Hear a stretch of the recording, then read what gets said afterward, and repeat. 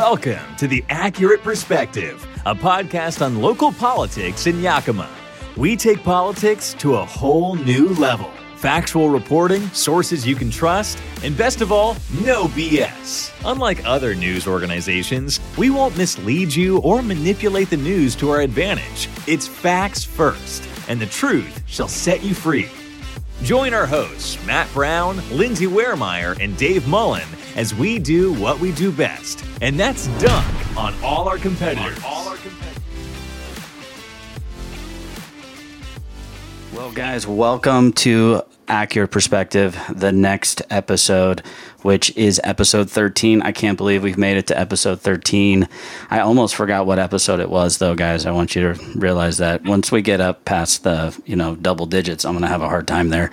But today we've got congressional candidate for the 4th District, Doug White. Doug, thanks for joining us today.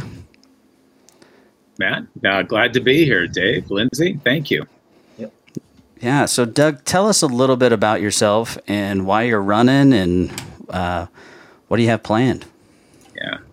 Well, Matt, you left out the Democrat part. So one, I am the Democrat running for Congressional District 4. And again, thank you for having me on here. I'm a 4th generation farming family here, and I grew up in a union household. My dad, he retired from Hanford as a union pipe fitter. My background, I grew up on a farm pulling sprinkler lines and, wrestling cattle and bucking hay and picking fruit and all that. But I went different routes. I became international. I went into international business. I became a global project manager. So I did really large multinational implementation projects. And, I think I learned a few things kind of traveling a lot overseas. And I learned the importance of the United States' role in global politics. And more importantly, the United States' role in leading this world. I mean, maintaining that leadership role is critically important to us. I also learned to work with people of very different backgrounds and, very different agendas. And so I was always able to pull people together on common ground. And I think those are skills that we need to take to Congress in order to stop this gridlock. The purpose of Congress is to get work done for our country so it can move forward. And I don't see that happening right now. Yeah, absolutely. It seems to be a kind of it's either he who is in control has the highway, so to speak. And then sometimes even the highway is not even moving. It's in a gridlock still. So absolutely. Well, we do have some questions for you. As with all of our guests on here, we like to poke and prod and ask the questions. And Dave, I'm going to let you go first. Doug, thanks for coming on. So over 900 days ago, Governor Inslee started his COVID state of emergency. Recently, I think it was yesterday, he announced he's ending his emergency powers on Halloween. Coincidentally, it's very close to elections. A state of emergency is supposed to be a mechanism to give the governor broad powers for a very short period of time. Ultimately, decisions leading to how people live their lives or run their businesses were made behind closed doors by one man for 900 days without any say from our elected representatives. Multiple times, Republicans called for a special session, whether it was through different mechanisms like a media interview, letters to their counterparts on the other side of the aisle. They had no luck in calling a special session to end the state of emergency early. Do you think Governor Inslee held on too long to this state of emergency? And do you think that Governor Inslee should have had as much unchecked power for as long as he did?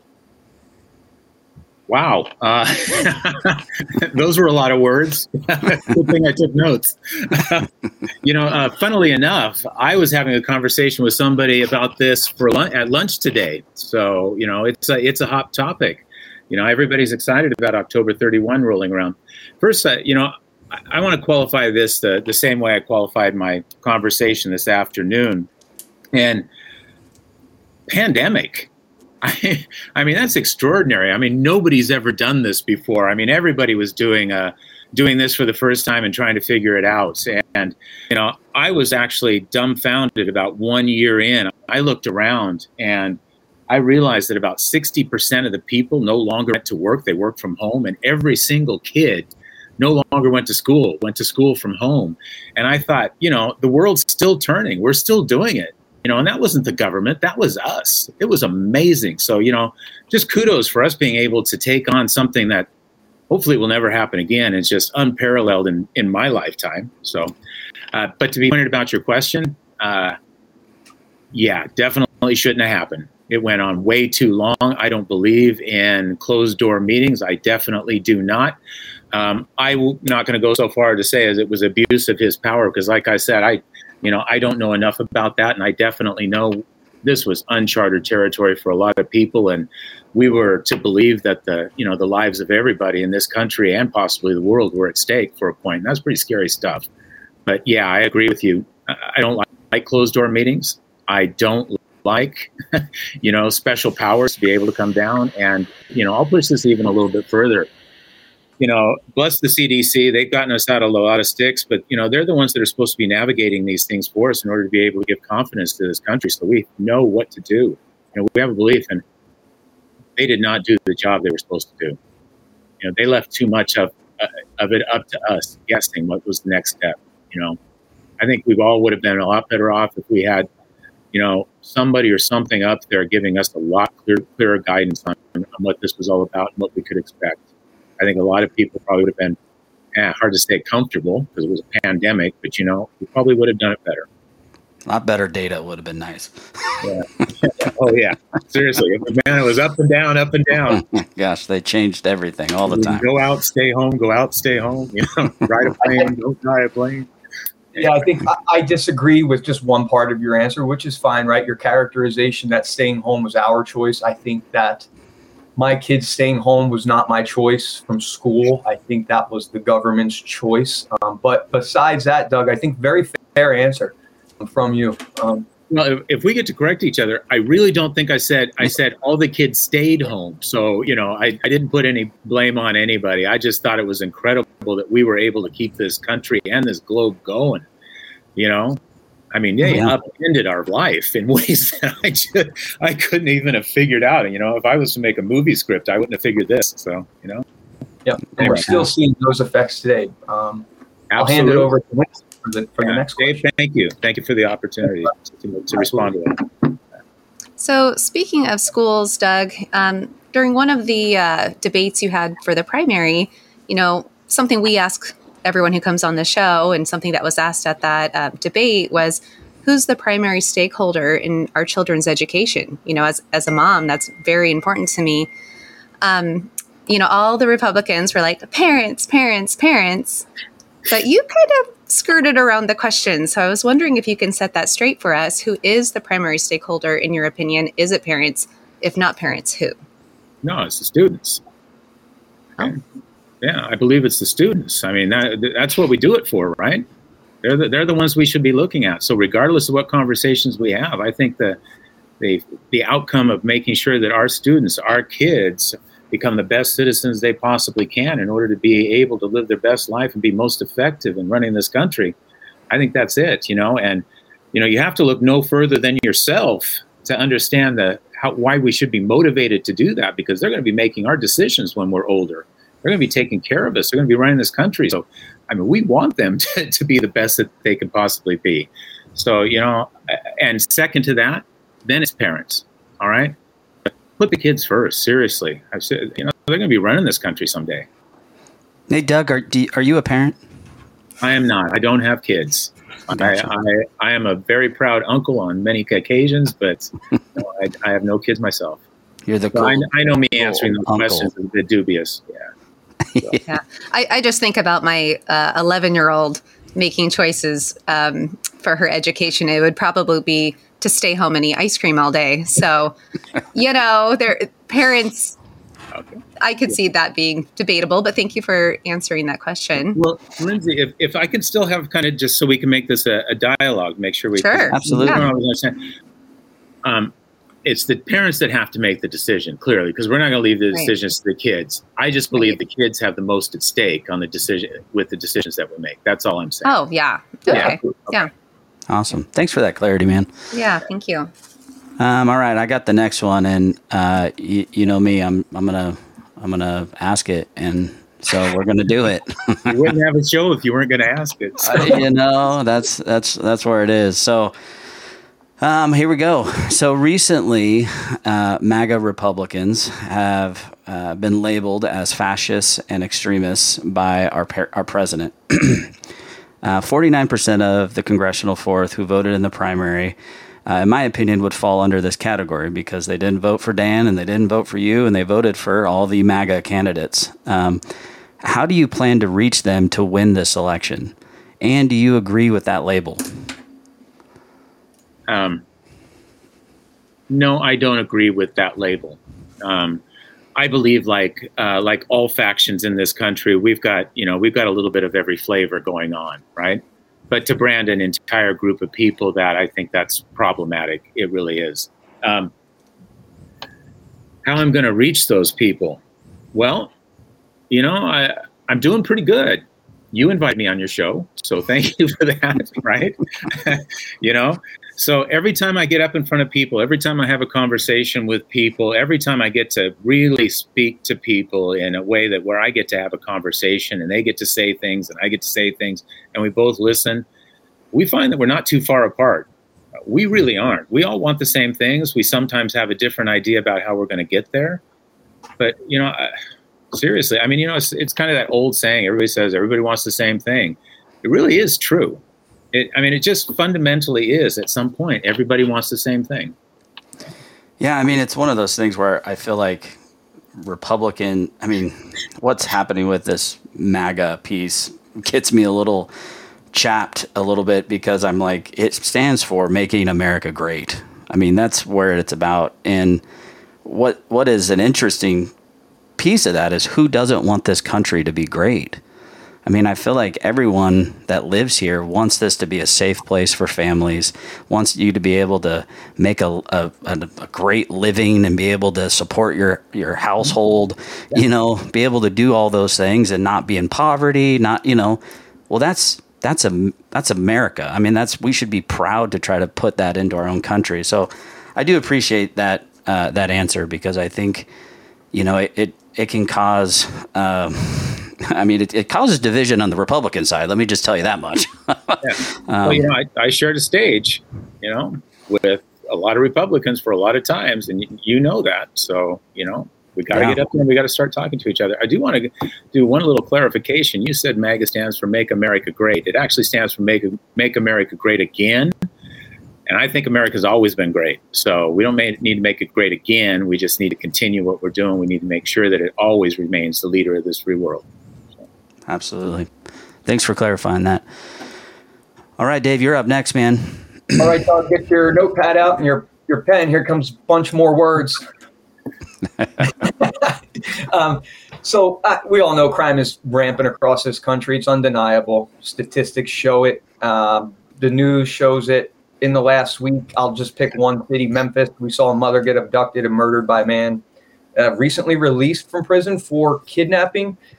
There's a list a mile long of individuals released early from prison, and they're reoffending with more violent crimes. I'm not saying everyone is doing it. I'm saying that it's happening, and it's becoming an issue. Washington State is not immune from this. There's been individuals released from prison, and they've reoffended in very, very horrible ways. This year, the city of Yakima, in just crime-related news, is on pace to have more sexual assaults, stolen cars, and homicides than last year. Right now, I believe we have 4 homicides already this year. Last year, there was 4 for the entire year. Besides violent crime, we have a drug problem, which relates to a crime problem. Specifically, we have a fentanyl problem. Fentanyl smuggled in from foreign countries to our community here in the Yakima Valley. It's affecting whether it's people we know or, 2 degrees separated from us. Most of us know somebody who has been affected by this opioid epidemic.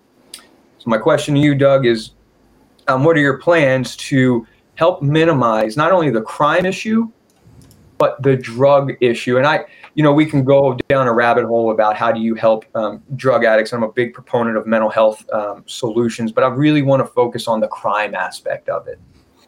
Yeah. Okay. Well, I'm glad you touched on mental health. First, I want to say that the number one crime that we've got, the most frequent crime that we've got in all of this district, probably the nation, is domestic violence. It's the number one cause of injury to women. So right off the top, that's a problem. Another thing is I go up and down this district and I talk to city councils and community leaders. The number one request is more mental health services. That's Yes. the number one, right off the bat, right there.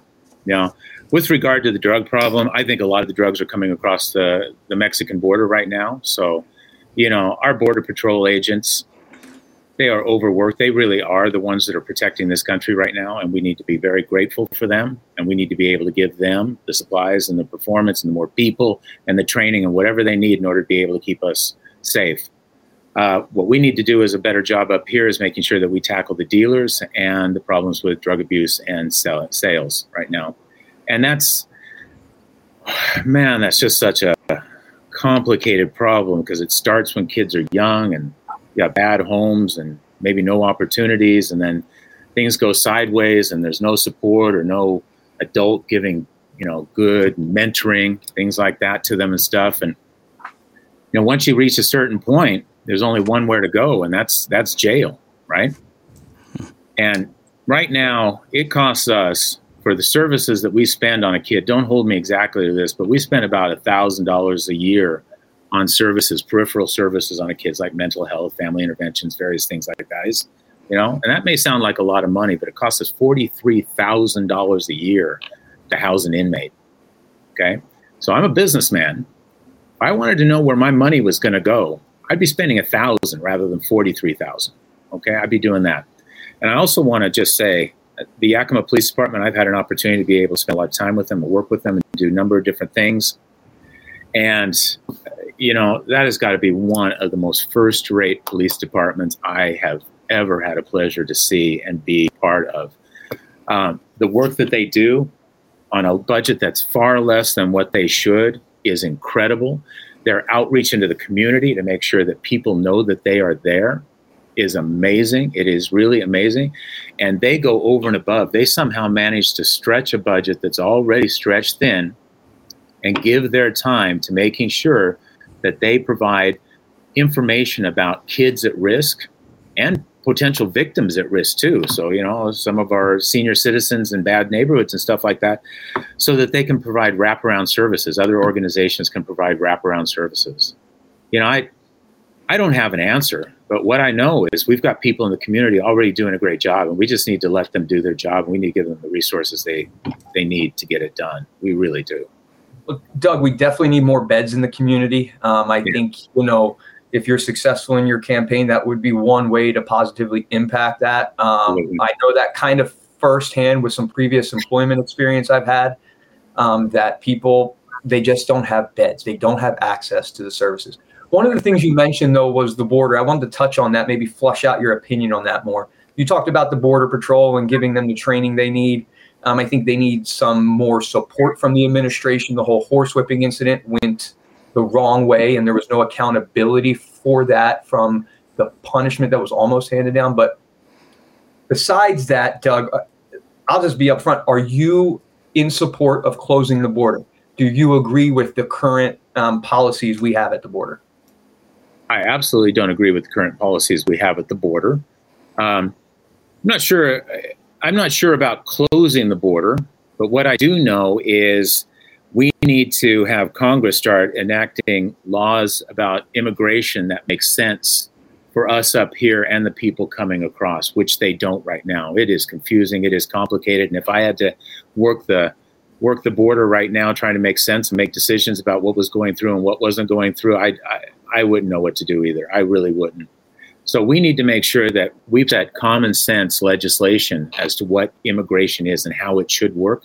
Then we provide the education to the people that need to enforce it, some latitude in how they can enforce it because of the fact they're living in a real world. They're not living in a black and white, written down on a piece of paper world kind of thing. And then, I think the border needs to be, I don't think that there should be any leaks in the border. If that means closing it, then I probably am saying closing it. But I just believe that we should have places where people can go through and are able to be treated in a way that's appropriate for what they're trying to get done. That's kind of it. And people knowing how to respond to it. Make it fair and reasonable for both people. Yeah, my fear has been with the border. I mean, much like what we saw back in 9/11, where we had folks that, came over, flew airplanes, blew up our trade center, did a whole bunch of damage. Horrible time in our country's history. And I mean, I was just reading an article yesterday that was saying we might have over 2 million people that have crossed the border by the end of this year. And a lot of them, we don't even know who they are.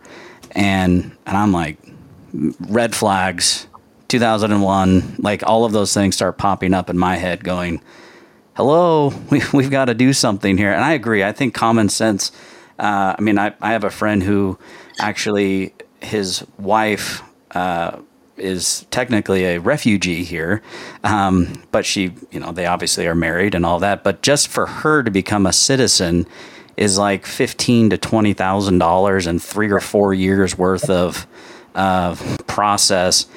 And she's here. Her kids are citizens. Her husband's a citizen.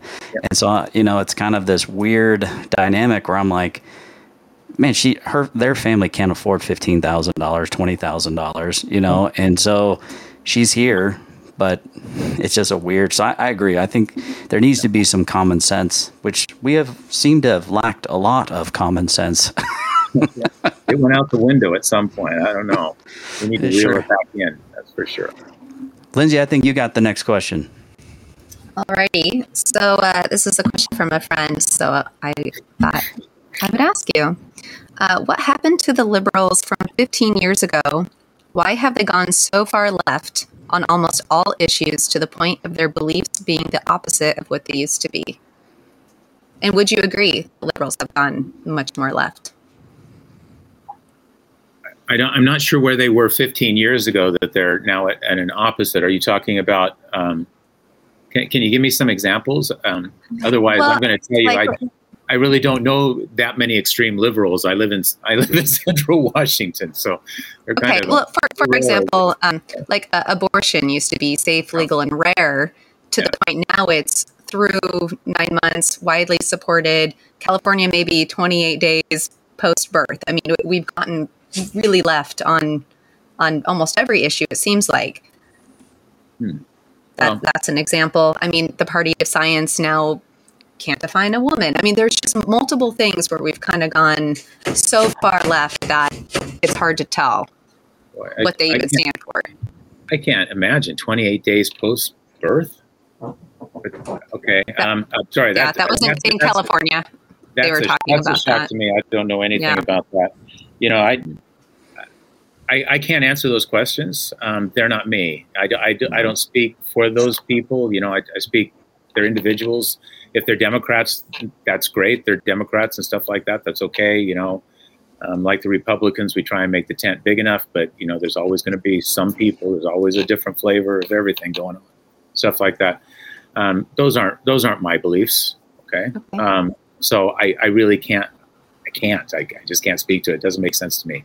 So you wouldn't call yourself like very progressive. Is that just not something you would consider yourself? Do you consider yourself more moderate? I consider myself a thoughtful person and a business person. So usually when somebody asks me a question and somebody calls me a liberal, I take them down and I show them the math as to why it works better this way. That's kind of the thing I did. Kind of like what I was talking about, the kid.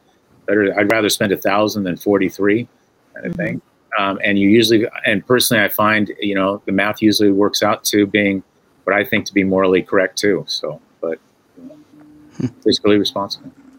Thank you. Yeah. So I think I got the next one. So Doug, what, in your opinion, is the biggest threat facing the Congressional Fourth, and what solutions do you propose? Apathy and neglect, I think, are the biggest problems facing the Fourth. We have not had a representative in this district for as long as I know that has ever had a plan for the future of this district. They have just kind of just status quo, and every once in a while drug us back because they thought we were moving too fast or in the wrong direction. As a consequence, we used to do great things here. I mean, great things. I mean, we built dams and reservoirs in the mountains. You know, we built Hanford. We ended a world war. We've done amazing things here. And now the only industry that's coming in here is low-end minimum wage job manufacturing things. All the high-paying jobs have left the district, you know. And There was no reason for it. There is no reason for it. Matt, you're from Yakima, right? Yeah. Yeah, I mean, I've been here for about 17 years now, so originally from Phoenix. I don't know if you remember this, but Yakima used to have 2 thriving malls. I mean, thriving malls and a vibrant downtown area, right? Right. We used to do good. What do we got now? Barely one. Barely one. We've got Union Gap with some of the lowest end stores that you could possibly imagine. And I went by Sears the other day, and they had one of those big signs up in their windows, "We are open," just to remind people to come in. What direction? We're going the wrong direction, and there was no reason for it because we still have all the things we used to have. We still have really incredible people that work hard, don't want a handout. They just want to do a good job. We've still got our natural resources. We've got our ag business, which is extraordinary. We have our cheap electricity. We've got so much going for us. There was absolutely no reason for us to be in this situation right now. Yeah. Well, and that leads me to a piece too, is like you mentioned our dams. Dams have always been a hotly thing, on both sides of the aisle. It's like one side's like, breach all the dams, save all the fish. Then the other side's like, no, we got to have power. And then it kind of flip-flopped like 20 years ago. And then it was keep all the dams, breach all the dams. Like both sides kind of flip-flop back and forth. So it's kind of a funny thing. But so the recent study that I just saw was 64% of the state's power grid actually comes from hydropower. And so what's your thoughts on our dams? Like, how do we keep them, or if we don't keep them, what is that solution? Right. Well, the only dams that I'm aware of that are really under debate right now, seriously under debate, are the Snake River dams.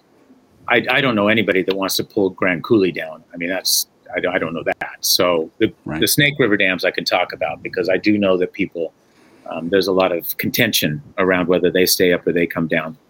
And that battle's been going on for 70 years or more. That's how long it's been going on. Right. So when people ask me this question, I say this is probably, one of the most glaring examples of Dan Newhouse's incompetence in this role that he's got. And that is the fact that we need somebody to be able to see the future and start moving us towards that. Because one thing I do know is those dams will not come down in my tenure in Congress and probably won't even come down in my lifetime. And that is because of the fact you got legal and you got everything else. So I can't do anything about that. There's nothing I can do in my lifetime to be able to fix that. What I can do is start preparing us for the future. And like you said, it's about energy. It's about transportation, make sure our crops go on. It's about increasing our salmon runs. And it's also about water and so many other things. Now I can start working on those. I can start building those projects. I can start bringing more jobs into this district, better paying jobs in order to grow us. I can do that. So in 30 years, when the dams maybe come down, we're actually prepared for the dams to come down because we're in a better situation. What I do know is if I took Dan's position right now and I said the dams are never going to come down and that's all I had to say, where are we going to be in 30 years? No new jobs, no new industry, no new growth, right? We're just going to have 30-year dams that are 30 years older than they are today. What does that get us? Right. What's an option? Like, are you thinking nuclear? Are you thinking, solar has been kind of hit and miss. Wind has been kind of hit and miss. So what is an option that you're thinking about? If you're thinking towards the future, what is that option? Our technology is changing so fast, it's hard to see too far into the future. So working with what we've got right now, I like nuclear, right? Small modular reactors, very, very promising. I still like solar and I still like wind, is provided we have energy storage systems. And right now they're about ready to break ground on a $2 billion energy storage system in Goldendale. I think that is absolutely fantastic. Is it going to be the cure-all for everything? It absolutely is not. But can you imagine what kind of prosperity $2 billion is going to bring to this district and how it's going to help us balance that load to attract new industry because they know they can have confidence that they will have continued low-cost energy, which is going to build more jobs. Those are the things that excite me. Well, and energy is kind of a crazy thing right now, too, because we got California that's shutting off people's power today. Oregon doing the same thing, and then Colorado actually was turning people's thermostats up and locking them so they couldn't actually turn them down in the last couple weeks because it was too hot. Which I was like, "What? You're controlling my thermostat?" So I appreciate the being able to look forward on energy, because I do think I've always been like, why not nuclear? I've been like, what it's. I mean, it's been one of we're not having the United States has never had a catastrophe of nuclear energy inside of our, our contingent 48 states, even 50 states. So, I'm like, we have to stop being afraid of something that is very clean energy. It is. And we are at a great advantage right now because we've got the science and the history to do it. And even better than that, we've got Energy Northwest right now that is working really hard to make sure that Washington State is the first placement of a small modular reactor. And I think that is fantastic. We are again going to lead the nation. We've been leading the nation for decades. We're going to continue to lead the nation. How big are those small modular reactors? I think they're bigger than a bread box. I mean, I'm going modular. What is that size? It is modular. I don't know the exact size, but when people start talking about them, I get the impression they're talking about something that's about a house. Oh, interesting. Yeah. Wow. All right. Dave, you have the next question? Sure. Big topic of conversation locally when I talk to some friends, Doug, is just the correlation between billions of dollars in foreign aid going to Ukraine, alongside the fact that inflation is rising, has risen, and our paychecks are getting smaller. With that, do you support the continued assistance to Ukraine? And let me just add some context to this, maybe as to also why it's kind of a passion of mine. I was in the military, I still have friends in the military, and I see the living conditions they're in. They're terrible. I'm talking about where you should have good living conditions. They have rampant mold in base housing. Here in Yakima, the training center has contaminated water that's being given to people's homes and has been for years. So, people are frustrated with the correlation between the money being sent overseas, inflation rising, and the fact that we're not taking care of our military members, not only active duty, but we all know we're not really taking care of them mentally either. So question is, do you support this financial assistance? Have you supported it? Will you continue to support? And then what can we do for our military members? Do you support a bigger defense budget to help these folks?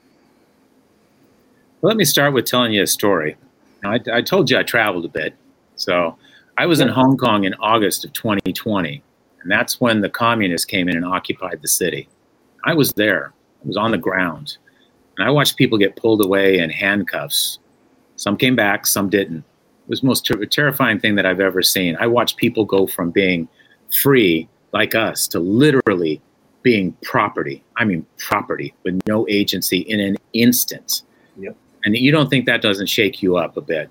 So when you start asking me about whether or not we should support Ukraine because of the fact that they were invaded by Russia, my perspective, that's a little fresh in my mind, that whole thing about China coming in and just wiping out the freedoms of people. It's a little fresh in my mind, okay? So I got to say that I'm kind of going with it right now, okay? It really is. I tend to that direction. Now, with regard to the military, there's something kind of disconnected in the way we manage money and our military and the veterans that I don't understand. There's a lot of math that goes on in the government that I'm just trying to figure out. It doesn't always make sense to me. It doesn't always add up. We can agree on that. Yeah, we spend pushing $1 trillion, like $800 billion a year on our military. That's a lot of money. In fact, if you take all first world countries in the world and you add up their defense budgets, ours is more than that by probably about 40%. It's extraordinary how much we spend. And it's okay, because you heard me at the very beginning. We stay the leader of the free world at any cost. That's what we do.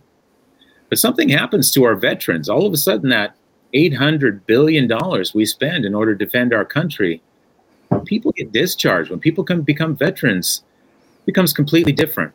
From 9/11 to about today, more or less, we've lost a little over 7,000 service personnel in country. And that's a tragedy. That is huge. But we've lost over 30,000 of them at home, where they took their own lives just because of the fact that they couldn't adjust. And we've got no services for them, a lack of services. If we're spending $800 billion defending this country, we need to find money to take care of the people at home. 30,000, 4 times more people have taken their lives by their own hands than what we lost in country. I can't get my head around it. It's not acceptable.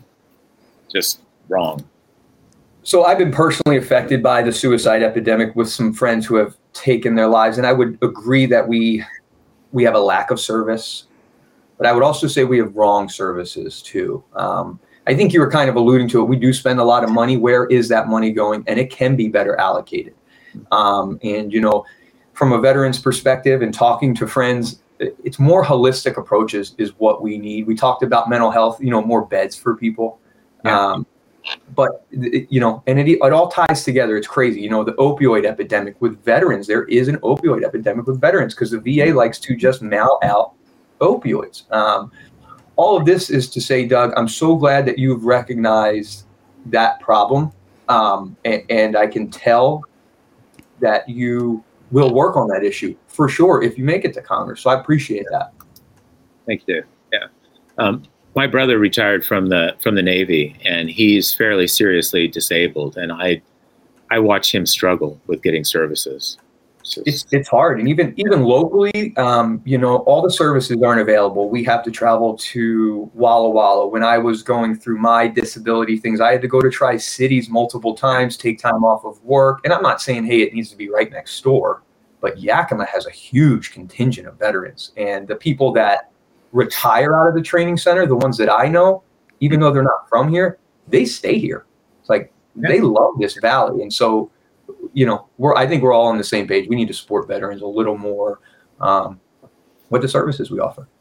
Yeah, I would chime in with that. Is my wife's father is a veteran who's been struggling through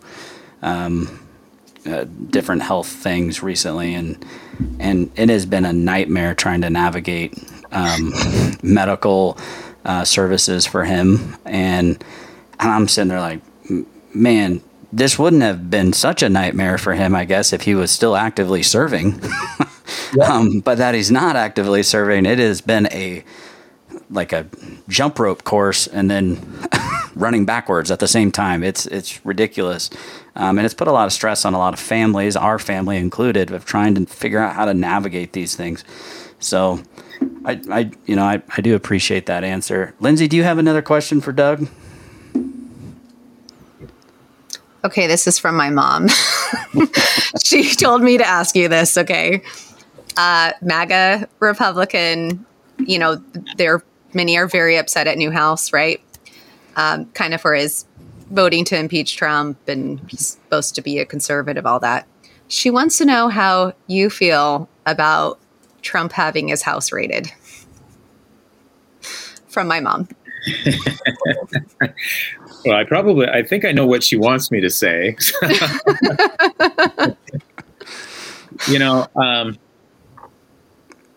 I have to believe in the process and I have to believe in the system. I really do. If I don't, it all falls apart. So you better have a pretty good argument otherwise.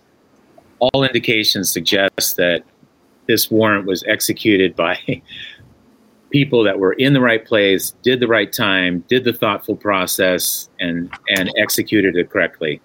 And where I take no joy in this, because he's the president of the United States, and we never want to see this ever happening. I think it's demoralizing for the entire country, and it paints us in a very ugly light in the nation. Nobody's above the law. So if he's innocent, he will be innocent, and we will move on. Thank you. All right. All right, Doug.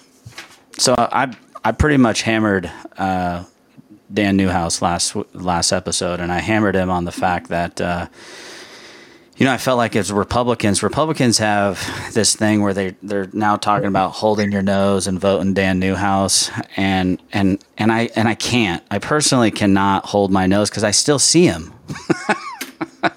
it's not about holding. I'm not worried about smelling him. I'm just worried about seeing him.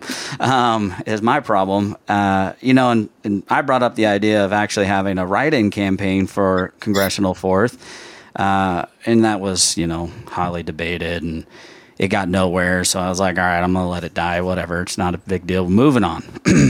But the question still remains: is looking at there's 49% of that district that you're fighting for to beat Dan, that I'm going, are you that option for them? And why are you that option? And we kind of touched a little bit on some other areas, but if you could talk to them directly, because a lot of them are watching this. A lot of them are listening and watching this. What would you say? Well, I appreciate you having me on here because, this is the discussion, and Matt, you've heard me speak a couple times, so forth. I'm pretty consistent. I really am. So I'm hoping people that are listening are paying attention, and they reach out to me if they have any questions, want to challenge me on anything, see if I trip up, whatever it happens to be, go ahead. You can do it. This is who I am, and I believe that I am the first person in a very long time that's actually focused on this district and the people that live in it. And that's my only motivation. Get this economy going, making sure that we all have a better life. And that is it. Play it by the numbers. Kitchen table politics. So, I hope I do win some of these over. Even if they are skeptics, they at least give me a chance. I had a talk with Doc Hastings a couple months back. And, Doc gave me a great piece of advice. Well, I asked him a question. I said, 2 years as a representative, how do you get any work done? And he said, 2 years is about the right length of time, he says, because you're elected by the people and you're there to represent them. And you're the only representative they have, the only one they have, And so they should be able to judge you about every 2 years. That's about the right length of time. That's what he said. I said, okay. Made sense to me. Yeah. I don't know if that answers your question, but that's what you're going to get from me. Yeah, well, that's very true, because someone asked me, they said, Matt, would you ever run for CD4? And I said, no. And they said, why is that? I said, 2 years. Man, that is a lot of stinking work. I was like, argument there. You have 1 year where you can maybe get something done, and then the next year you're campaigning all year. So I'm like, man, those 2 year jobs are a real. I commend anyone who, like, even our state representatives. I got a 2 year term. I'm going, you guys are champs for doing that, because that is not easy work. I'm just in city council and I get a 4 year thing, and that's not easy work. So, Well, when you talk about city council, I go around, and I tell people, if you want to see politics in action, you go to a city council meeting, because there are very few places in politics where the people can look the elected officials directly in the eye and tell you what they think. Pretty much every other place in politics, there's some kind of buffer set up. The city council is where politics happens. That is where it's real. And we get blamed for things that are not us. So it's great. Before we wrap up, and before we get too far away from the topic with the suicide epidemic, and because what I'm about to say crosses party lines and everybody can support it, for all the listeners out there, there's a new suicide hotline that just started maybe a month ago, a few weeks ago, 988. If you are having a mental health emergency, 988. For veterans out there, there is a very good charity with a very high rating where they're spending money on veterans and not just their salaries, and it's called Headstrong Project. It is free mental health resources, and they will connect you to a mental health resources. You will get the help you absolutely need, and the website is getheadstrong.org. Getheadstrong.org is for veterans with mental health issues. And last but not least, if you don't want to call either one of those, I will comment when we post this out to Facebook. You can hit me up over Facebook. I will answer my cell phone any time of the night to help out somebody, veteran or not, going through a mental health emergency. You're on it, Dave. Yeah. Any other questions you guys have for Doug? No, I would just say that, we talked a little bit before the show, and I told Doug that he absolutely earned my respect. I said, I'm from Philly, and we look for the fight in people, no matter where they come from or what they believe. And Doug, maybe I'll get vilified for this. Doug is a fighter. He's showing up to a majority Republican podcast. He's been to the debates, and he hasn't shied away from anything. Or shouldn't say debates, right? They weren't debates. But Doug has shown up, and, you get credit for that for sure, and you have to get respect. People should recognize that. Yeah, I will say, that was one of the things when we did the debate, the Republican Liberty Caucus did the debate for CD4 before the primary, and Doug showed up, and he showed up with 5 other Republicans in there, and Six? Was it 6? Yeah, there's a lot. And at the end, when I came up to Doug, I was like, dude, I am sitting here going, I am impressed that you showed up. Because I'll tell you what, man, the Republicans are actually kind of hard to get to show up. So, I haven't had that problem with Doug. So, and that might get me some heat, but I'm just going to tell you, the guy who worked behind the scenes on that one debate, there were some Republicans that were giving me a lot of crap trying to get them to show up, and I was getting a little tired of diva antics. So, I'm like, look, man, you either show up or don't. I don't care. We're still doing it. So, yeah, that's it. So, Doug, we're going to give you the last, I call it the Campbell soup 30 seconds. If you can sell yourself, you're not selling yourself, but if you can convince the voter at home in 30 seconds why they need to vote for you, go for it, man. It's a couple of things. One, I challenge people because people, they keep telling me that Dan Newhouse did a good job. So I asked him, I said, okay, well, name something that he did that was good for you. And they draw a blank. They really do. He's done a very good job of making himself look like he was doing okay, but actually he's done very little to nothing for this district in all the time that he's been in office, when you start to actually do the tick boxes and so forth. The other thing I follow with, and I mean this sincerely, is I think it is unacceptable that the people who live here and work here cannot afford to buy the things that we make and we grow here. Got to change. Yeah. Well, thank you, Doug. We're going to take a little quick break and hear from our sponsor, Center for Self-Governance. They have a new video out now. I'm going to play that, and we'll be back, and we're going to wrap up the show. We've got we actually have a new segment, Today in History today, a little piece here. And but we'll be right back. And Doug, we'll bless you on your way out, man, and good luck on your campaign. Thanks for having me. Yeah, it's been an honor to have you here. And if you guys have any questions for Doug, feel free to reach out to his campaign. And he answers emails quickly. So unlike the other candidates, I will tell you, I can't get a hold of Dan Newhouse. I don't know why, but I can't get a hold of him. So anyways, here's a message from our sponsors. If you are listening to this piece, you're not going to be able to know what the heck is going on. So sorry for the audio podcast people. You're going to have to watch it. So sorry about that.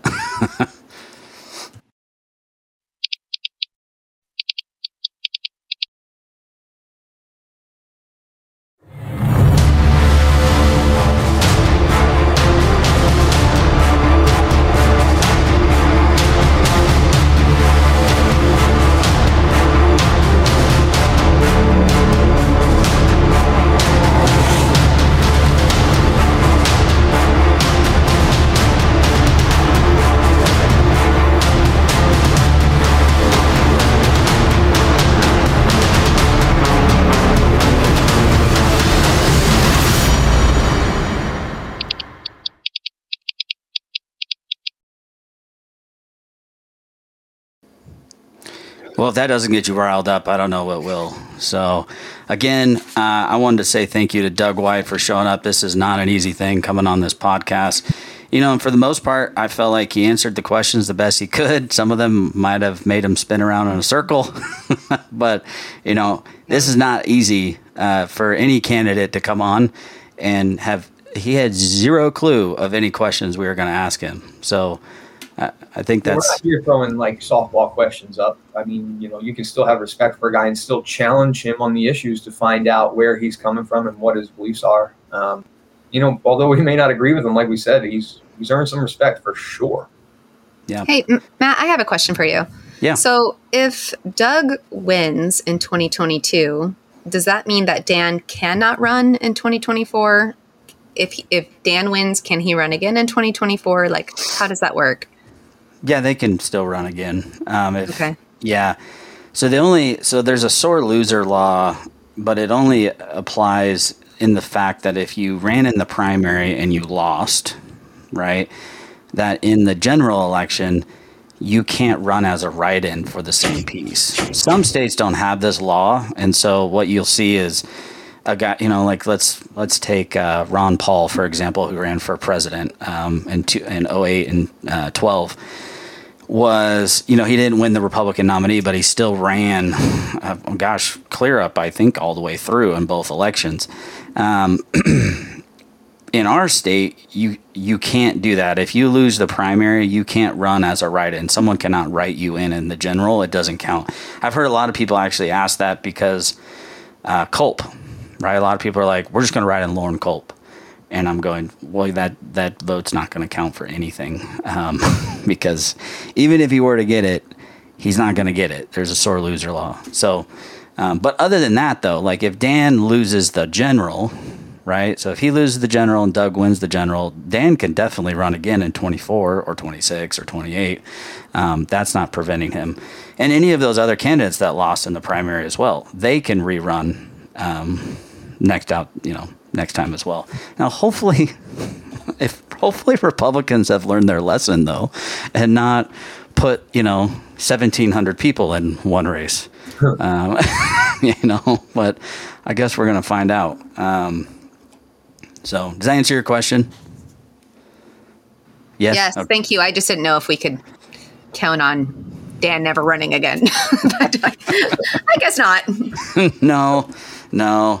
All right, guys, we have a new segment. It's called Today in History, and it's just a quick little segment. I thought it was kind of fun because today is September 9th. Yesterday, September 8th, the Queen passed, which, love her, hate her, I don't know, but she passed, 96 years old.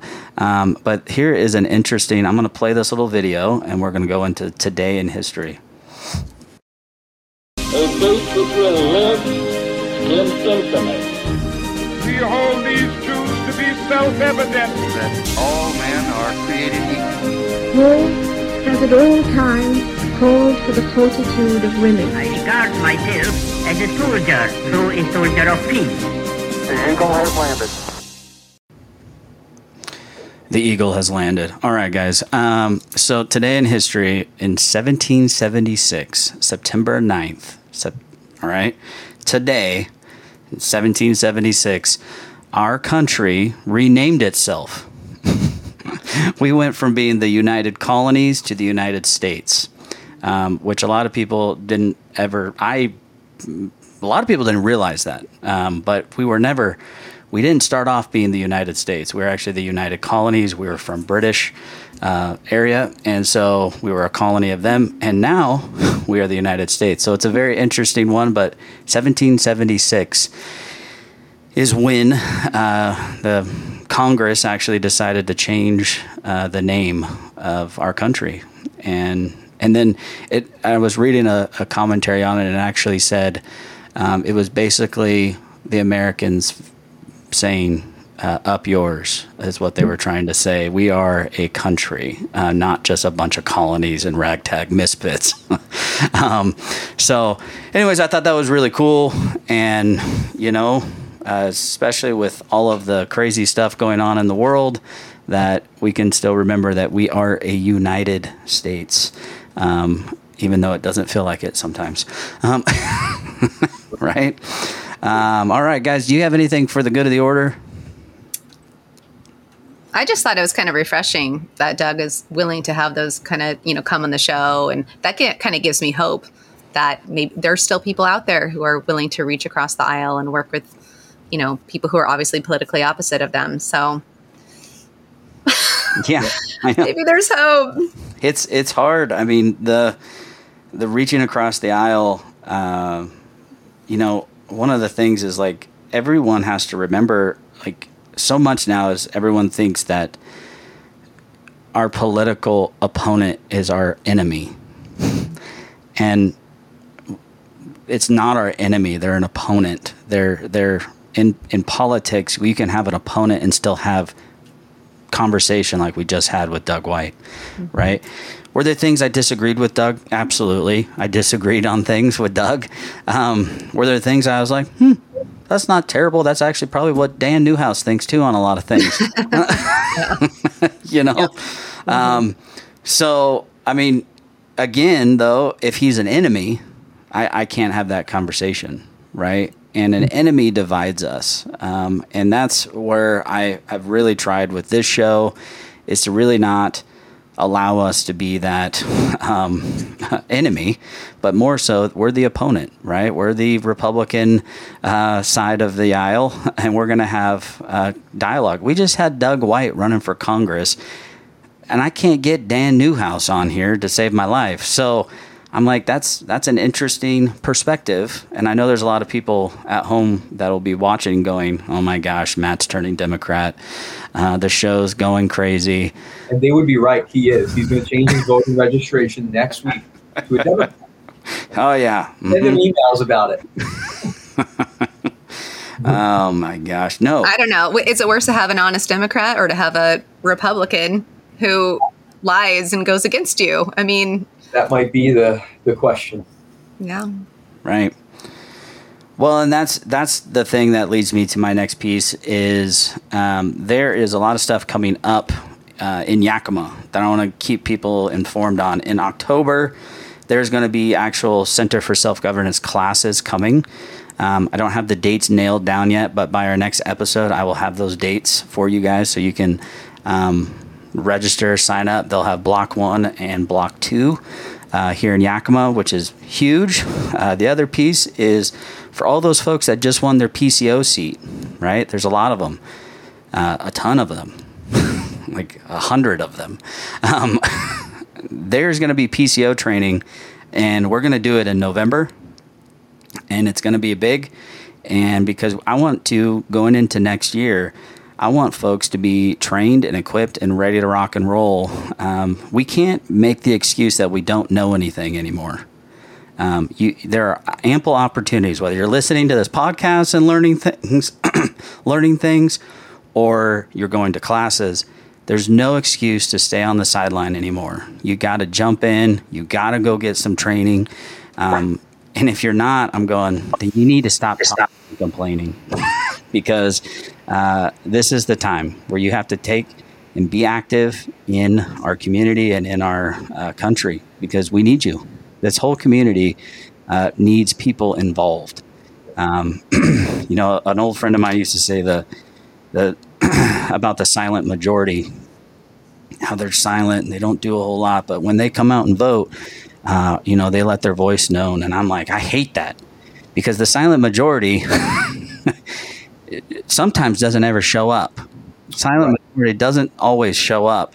And to me, that's just a lazy excuse for us as Americans to say, well, I'm part of the silent majority. No, you need to be a part about making this community better and making this country better. And if you're frustrated with how it's going, well, what have you done?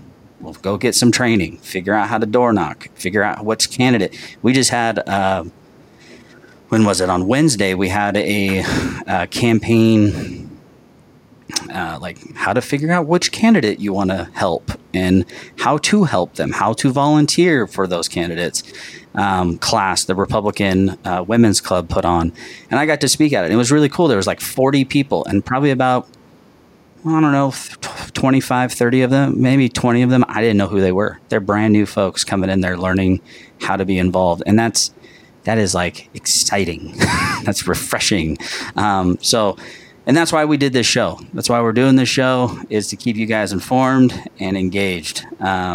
So our show sponsors are obviously Center for Self-Governance. That classes are the political training of the 21st century. But they also have a ton of other classes in regional government, school government, city government, constitutions classes, so state constitution and the federal constitution. They have a ton of different stuff going on. They are working right now to even broaden, hopefully in the next year, to actually have online classes for some of these things. Right now they have those kind of on Zoom, but looking to try to make this more streamlined. So a lot of awesome stuff going on with that sponsor, so go check them out. The other one is Mac Daddy Coffee Roasters. They are the place to go get some coffee. You'll typically see one of us down there from time to time because it's right across the street from City Hall, so I'm there most of the time, stopping by and saying hello. And where can you find us at? So this is the one thing that I've asked people, how can we support you, Matt? How can we support the show? Well, guys, I'm going to be honest with you. I keep throwing this thing up here. I'm going to throw it up on the screen right now because we got it fancy.